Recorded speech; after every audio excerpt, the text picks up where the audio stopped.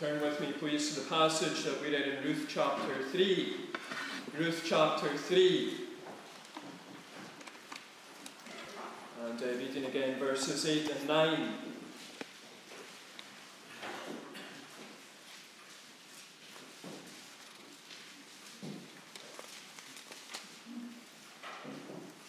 Ruth chapter 3, from verse 8. At midnight the man was startled and turned over, and behold, a woman lay at his feet. He said, "Who are you?" And she answered, "I'm your servant Ruth. Spread your wings over your servant, for you are a redeemer." Spread your wings over your servant, for you are a redeemer. The Bible frequently portrays the relationship between Jesus and the Christian as being like a marriage, as being a union, where Jesus is the groom and where the Christian is his bride. The church is his bride. And the story of Ruth and Boaz is essentially a prophetic foreshadowing, a prophetic portrait of that glorious reality. And tonight I want us to focus here on Ruth chapter 3 and what we might call the romance of redemption. The romance of redemption. And as we do so, I want us to see our great Redeemer, Jesus Christ, and find ourselves able to say with Ruth on the eve of another communion, "Spread your wings over me, for you are a Redeemer." Spread your wings over me, for you are a Redeemer. The first thing we see in this passage is the request of the Redeemer. The request of the Redeemer. That's in verses 1 down to 9. And we see in these verses that Ruth seeks security through Boaz. Ruth seeks security through Boaz. In verses 1 to 4 we read about Naomi's plan. And Naomi expresses her great desire for Ruth, where she says in verse 1, "My daughter, should I not seek rest for you, that it may be well with you?" This word rest here refers to security. It refers to peace. Naomi's great desire is that her widowed, childless, foreign, impoverished daughter-in-law Ruth find a home, find a husband, find a place among God's covenant people, among God's covenant family. Naomi wants Ruth to know the security, the rest, the peace of being in the family of God. And you know, at the heart of the gospel lies this theme of rest. Matthew 11 verse 28 that we read a few moments ago, Jesus says, "Come to me, you who are weary and heavy laden, and I will give you rest." Jesus is speaking to those who are labouring under their own morality as they try to make themselves right with God. Jesus is speaking to those who are wearied by trying to live a good life in order to be right with God. Jesus is speaking to those who are burdened by the religious rules given to them by others in order to be right with God. Jesus is speaking to those who are weighed down by their past sins, weighed down by their present sins, weighed down by their future sins, and are despairing, wondering, will they ever be right with God? And Jesus says, "Come to me, and I'll give you a free and full salvation." Jesus is saying, "Come to me. I've dealt with your past sins, your present sins, your future sins 2,000 years ago on a cross in Jerusalem. Come to me and I will give you rest." And Naomi then points Ruth in Boaz's direction in verse 2, where she says, "Is not Boaz our relative, with whose young women you were?" Now God's law stated that a close relative could act as a redeemer. They could act as a protector and defender for a family if the husband had died. And not only that, God's law also stated that if a husband died, leaving his wife childless, the husband's next of kin could marry her and she would find security in him. Naomi is saying that Boaz is a close relative. And if anyone could redeem Ruth, if anyone could provide Ruth with security and rest, it's this man Boaz. And in verses 3 and 4, Naomi directs Ruth what to do about Boaz. You see, Ruth can't simply text Boaz or Facebook Boaz saying, "I really like you, do you want to meet up for coffee?" Ruth can't put an advert in the Bethlehem Times saying, "Single Moabite woman seeks a single Israelite man, must be willing to take on a mother-in-law." Ruth can't simply wander down to the grain field, drop to her knees and say, Boaz, would you marry me? Because men and women in that culture rarely spoke together, never mind were alone together if they weren't married. And in Ruth chapter 2 we see that Ruth has been working in the fields of Boaz for about 6 months.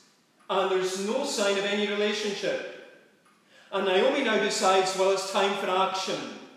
And she says in verses 2 to 4, see, he is winnowing barley tonight at the threshing floor. Wash therefore and anoint yourself, put on your cloak and go down to the threshing floor. But don't make yourself known to the man until he has finished eating and drinking. When he lies down, observe the place where he lies, and go and uncover his feet and lie down. And he will tell you what to do.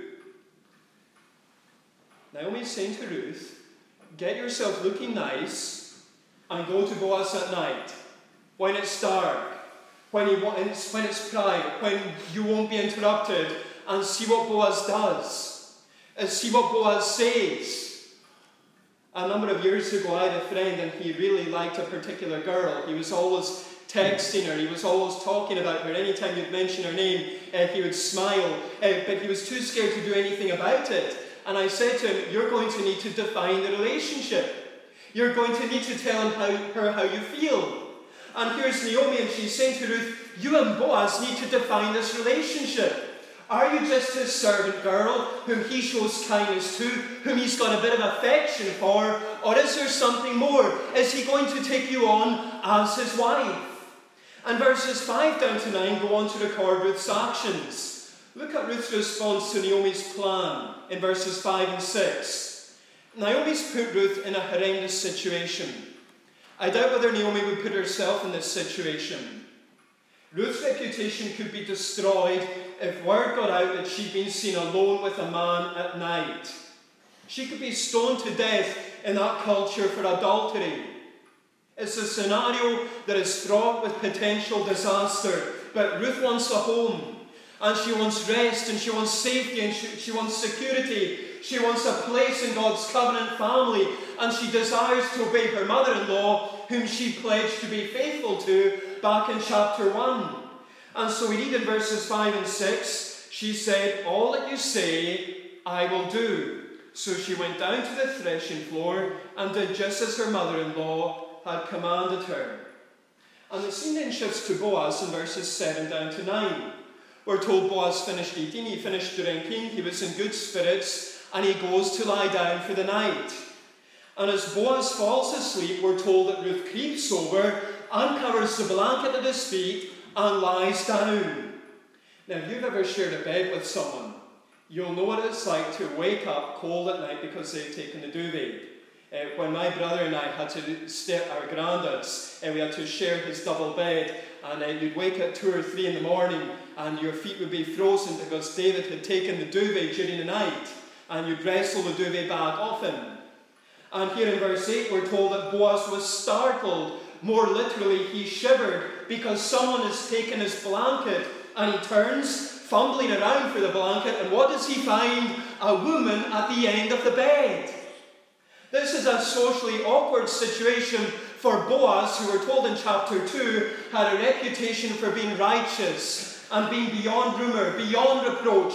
And he hisses in verse 9, who are you? And listen to Ruth's words, verse 9, I, your servant Ruth. Now there's a great deal of humility here. Ruth knows that Boaz is legally permitted to be her redeemer. He's legally permitted to marry her, but he's not obligated to do so. Boaz could marry Ruth, he could redeem Ruth, he could save Ruth, but only if he was willing. And the gospel tells us, doesn't it, that Jesus saved us not because he had to. He saved us because he wanted to. He was willing to do so. There's a world of difference between a man who buys his wife a bunch of flowers and says to her, you mean the world to me, and this bunch of flowers is a tiny token of how much I love you and how much you mean to me, and the man who thrusts a pile of old crummy flowers in his wife's face and says, I was told to give you these.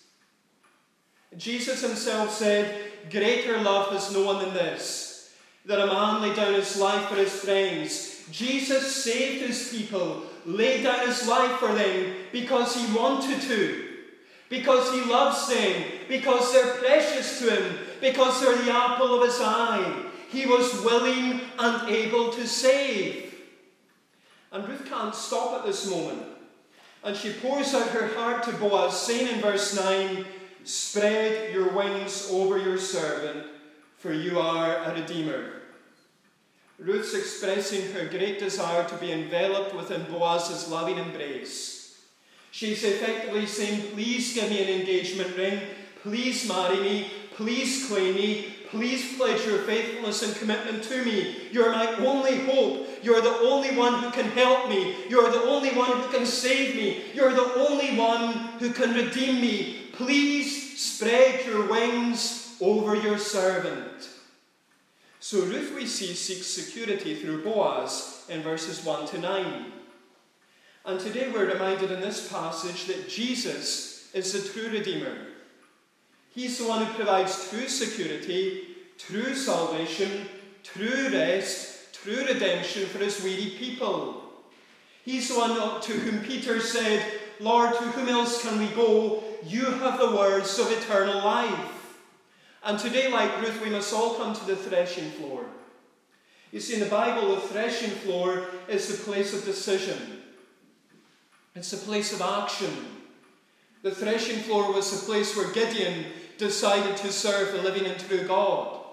The threshing floor was the place where David decided to cast himself on the mercy of God after his senseless senses. The threshing floor is the place where God decides what to do with the righteous, whom he likens to wheat, and the unrighteous, whom he likens to chaff. And the threshing floor that you and I come to is the cross and the empty tomb. The gospel, the good news concerning Jesus, the Jesus who is offered to us in that gospel. And we say to ourselves, what shall I do with this Jesus? What shall I do with him? Shall I seek security? Shall I seek rest? Shall I seek salvation in him? Or shall I seek it through some other means? Shall I seek it through some other person? And there's a risk when we come to Jesus. Just as Ruth risked her reputation when she came to Boaz at night. You see, you might lose your status or standing among people when they find out you've become religious. When they find out you're going to church. When they find out that you started going to the prayer meeting. When they find out you've gone forward. And you might think, what's going to happen to me? What's my family going to say? What's my husband? What's my wife? What are my children? What are my parents? What are my colleagues? What are they going to say about me? But friends, what does risk and reputation matter when Jesus is our only hope? And this Sunday's communion service is simply our public and corporate recognition of the fact that we have sought security, salvation, rest in no other name, in no other place, in no other person but Jesus. We have come to Jesus and they're seeking salvation in the garments of his righteousness. We have come to Jesus and we're seeking refuge in the shadow of his wings. The safest place to be, friends, is to be found hidden in Christ. Where you're united to him, where you're married to him by faith, and where everything that is true of him, God counts as being true of you. That is the safest place to be.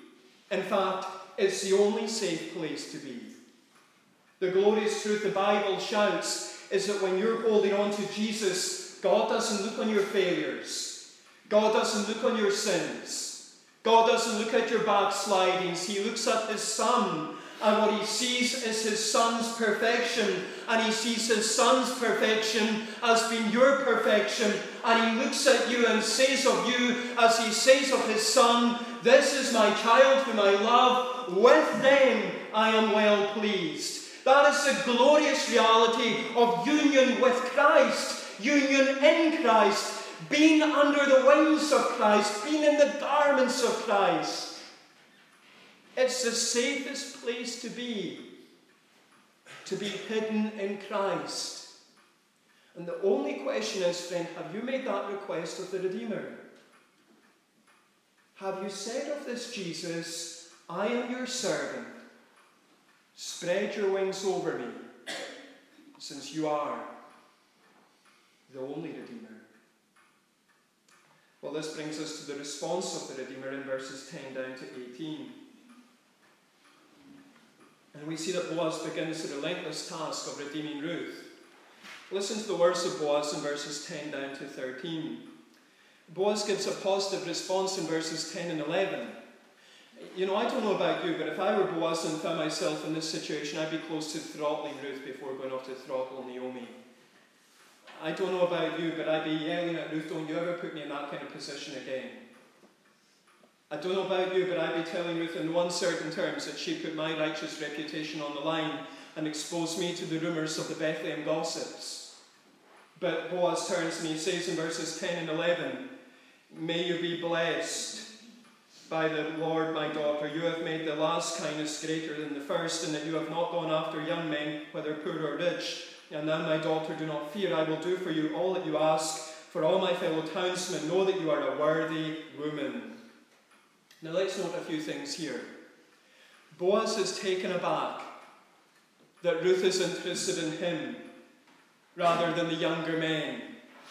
Now Ruth's an impoverished, childless, foreign widow who's put Boaz in this compromising position, and Boaz is thrilled, he's ecstatic that she's shown an interest in him. And doesn't it remind us of Jesus' words, that there's rejoicing in heaven over one sinner who repents and comes to him? When we run to Jesus for that security, for that rest, for that salvation, for that redemption, he doesn't regard us with coldness or indifference. He doesn't greet us with a shrug of the shoulders saying, oh well, big deal, I expected that anyway. Not at all. He says, you've captivated my heart.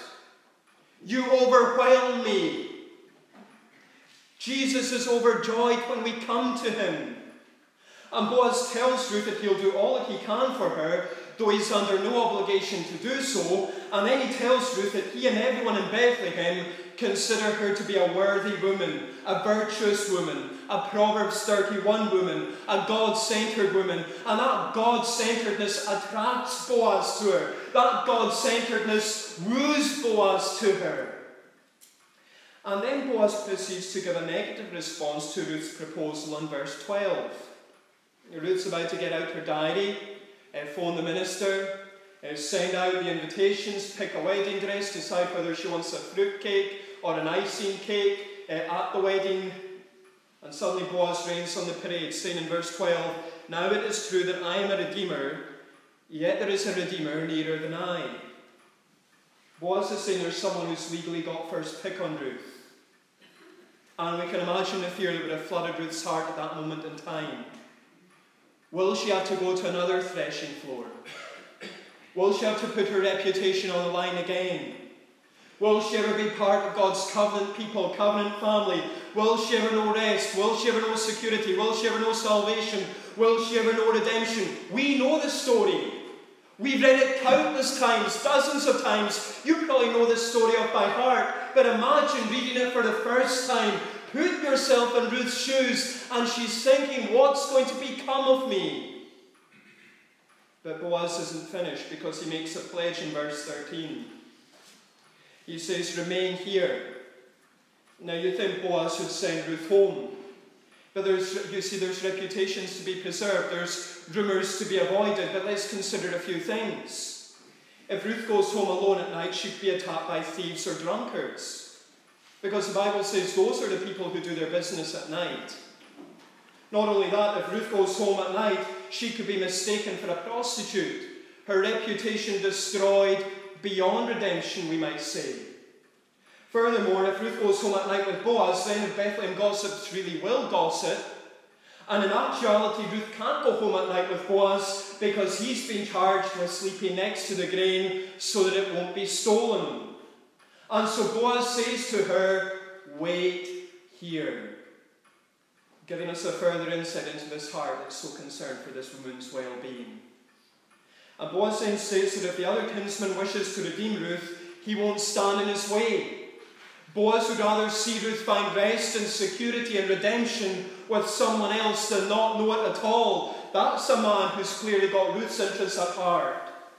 Not bothered about himself, not bothered about his feelings. He's concerned about Ruth and concerned about her welfare. But if this man's not willing to redeem Ruth, Boaz swears in verse 13, "As the Lord lives, I will redeem you." Boaz says, "May God strike me down if I don't redeem and marry you." Boaz is willing to subject himself to the curse of God if he doesn't take Ruth as his wife when he has the opportunity to do so. And in the gospel we see something very similar, don't we? We see Jesus receiving the curse of God in order to take us to himself and present us before his Father holy and without spot. Verses 14 to 18 then go on to record Ruth's return to Naomi. In verse 14, Ruth leaves early in the morning. Before the town gossips waken, Ruth gets up to walk the murky streets back home. And she goes with a warning from Boaz in verse 14, "Let it not be known that a woman was at the threshing floor." But look also at the actions of Boaz in verse 15. We're told he pours grain into her shawl. And there's so much grain that he has to lift it onto her back. Ruth can't pick it up herself. Boaz needs to pick it up and put it on her.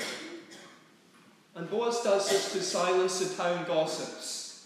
You see, if the people came asking Ruth where she's been, why she's coming from the direction of Boaz's threshing floor, she can honestly say, "I was getting some grain," and she's got the grain on her back to prove it. Boaz is very strategic when it comes to preserving Ruth's righteousness, Ruth's reputation, Ruth's integrity. But Boaz is also sending a clear message to Naomi as he gives all this grain. Because in verse 17 we read these words, "Ruth went to Naomi and said, 'These 6 measures of barley he gave to me, for he said to me, you must not go back empty-handed to your mother-in-law.'" Now that's significant because do you remember in Ruth chapter 1, when Naomi returns to Bethlehem, she says, "Don't call me Naomi," which means pleasant, "call me Mara," which means bitter. And she says, "The Lord has made my life very bitter. He has brought me back empty." Naomi was the empty woman. And Boaz is communicating to Naomi, "I'm going to reverse the fortunes of you and your daughter-in-law. I'm going to bring an end to your emptiness. I'm going to transform your present and your future." Again, that's a wonderful picture of the gospel, isn't it? Because in the gospel we're told that we come to Jesus empty. We come to Jesus broken. We come to Jesus thirsty. And we receive grace upon grace from him. We receive grace upon grace, superabundant grace from him. We are filled by him. And Ruth then returns to Naomi. And after Naomi asks her how she got on, we're told in verses 16 and 17 that Ruth told her everything.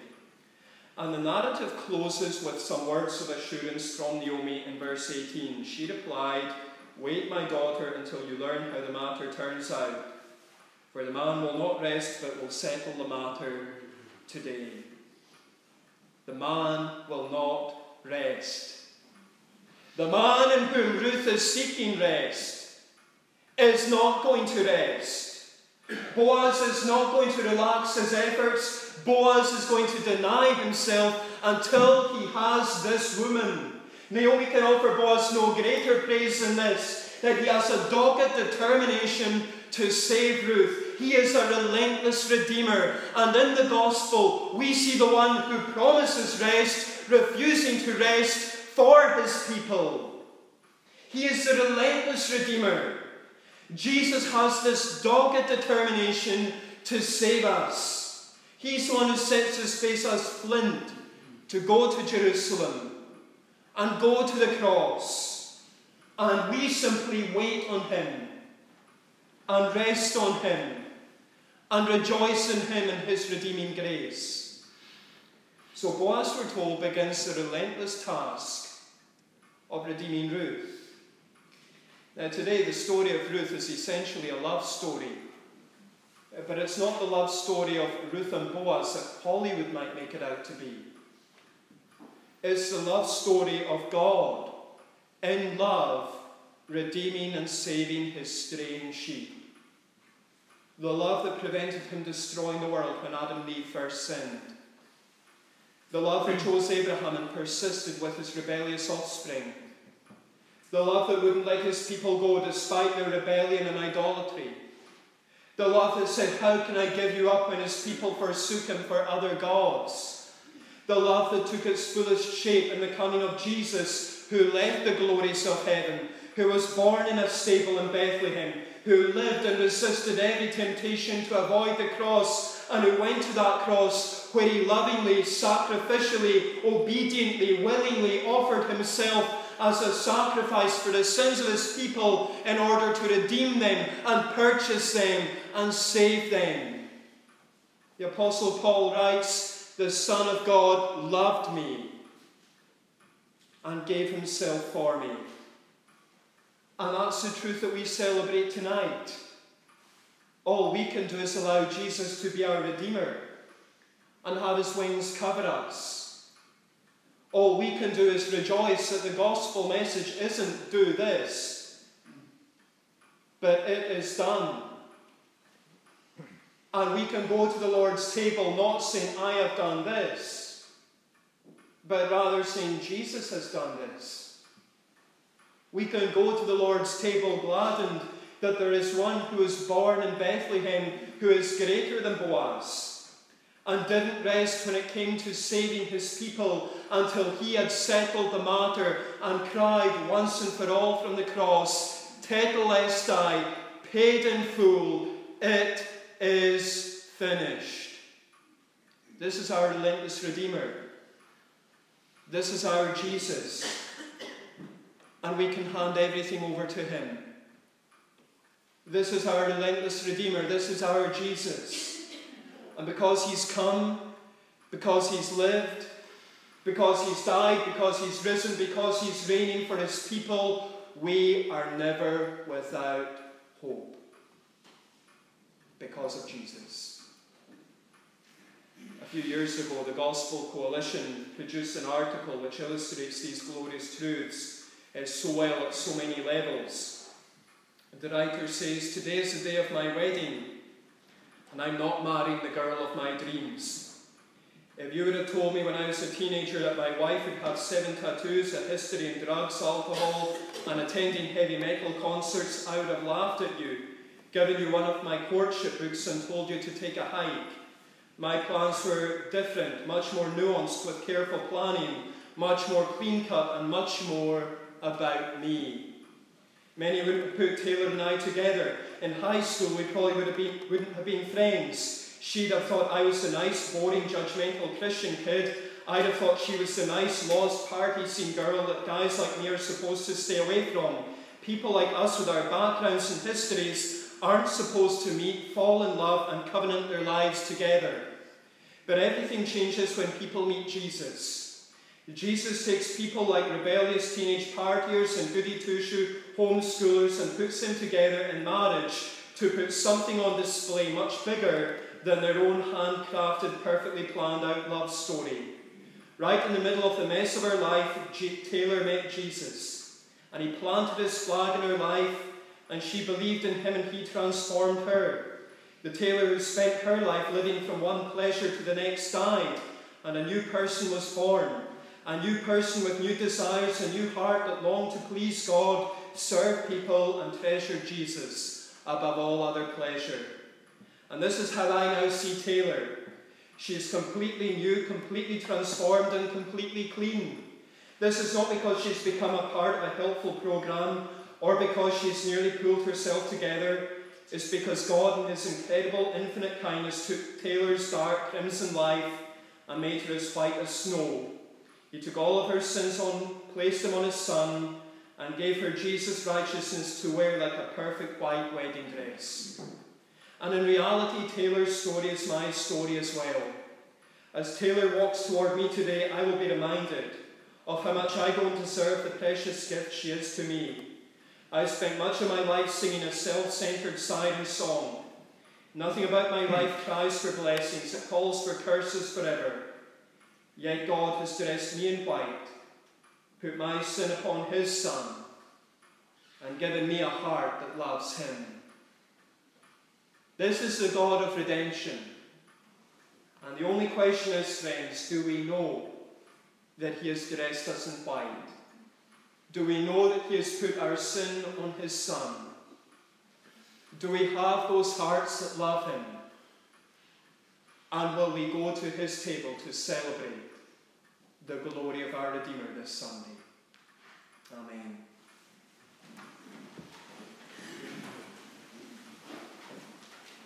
Well, let's close this time of worship by singing to God's praise in the words of Psalm 63. Psalm 63 and singing verses 1 down to 8. We'll sing the Scottish Psalter version on page 295. Lord, thee my God, I'll early seek, my soul doth thirst for thee. My flesh longs in a dry parched land, wherein no waters be. And if you see verses 7 and 8, in shadow of thy wings I'll joy, for thou mine help hast been. My soul thee follows hard in me, thy right hand it doth sustain. We'll stand to sing Psalm 63, verses 1 to 8. Lord, thee, my God, I early seek. My soul doth thirst for thee. My flesh longs in a dry, parched land, wherein no waters be. That I thy power may behold, and brightness of thy face, as I have seen thee heretofore within thy holy place. Since better is thy love than life, my lips thee praise shall give.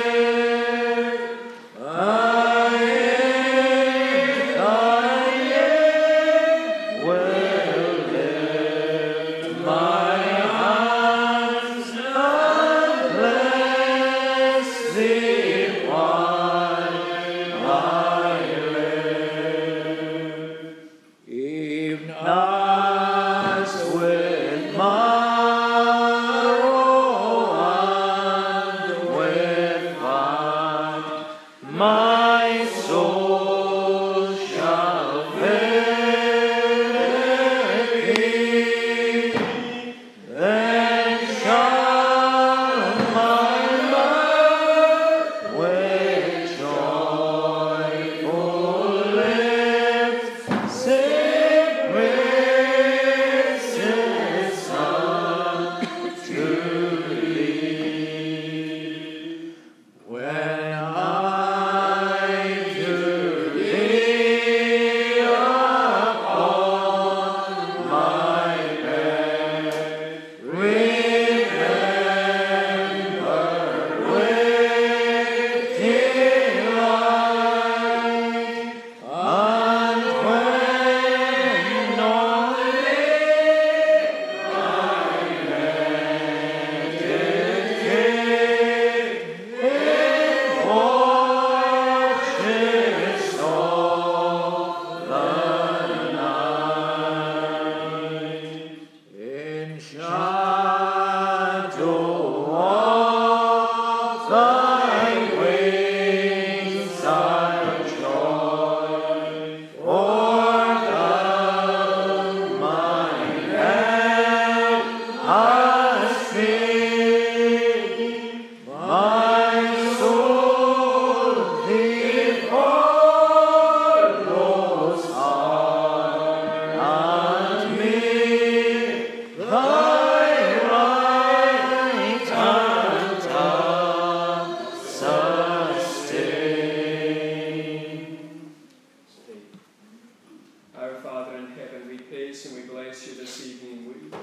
can take refuge in the shadow of your wings, knowing that you are the God who helps his people. We praise and we bless you that your love is indeed better than life itself. And we pray that every one of us here in this room would know that you are our Redeemer, the one in whom there is safety, the one in whom there is security, the one in whom there is salvation, redemption, the one in whom there is rest. And we pray that that would go for our families, for our friends, for our loved ones, that all those that we know and love would know the Redeemer, not simply about him, but would truly know him and know the reality of being safe in him and finding him to be their refuge, their strength, and their present aid. Go before us into the coming days, we pray, and may we know your blessing, may we know your smile, and may we know your love. For we pray in Jesus' name and for his sake. Amen.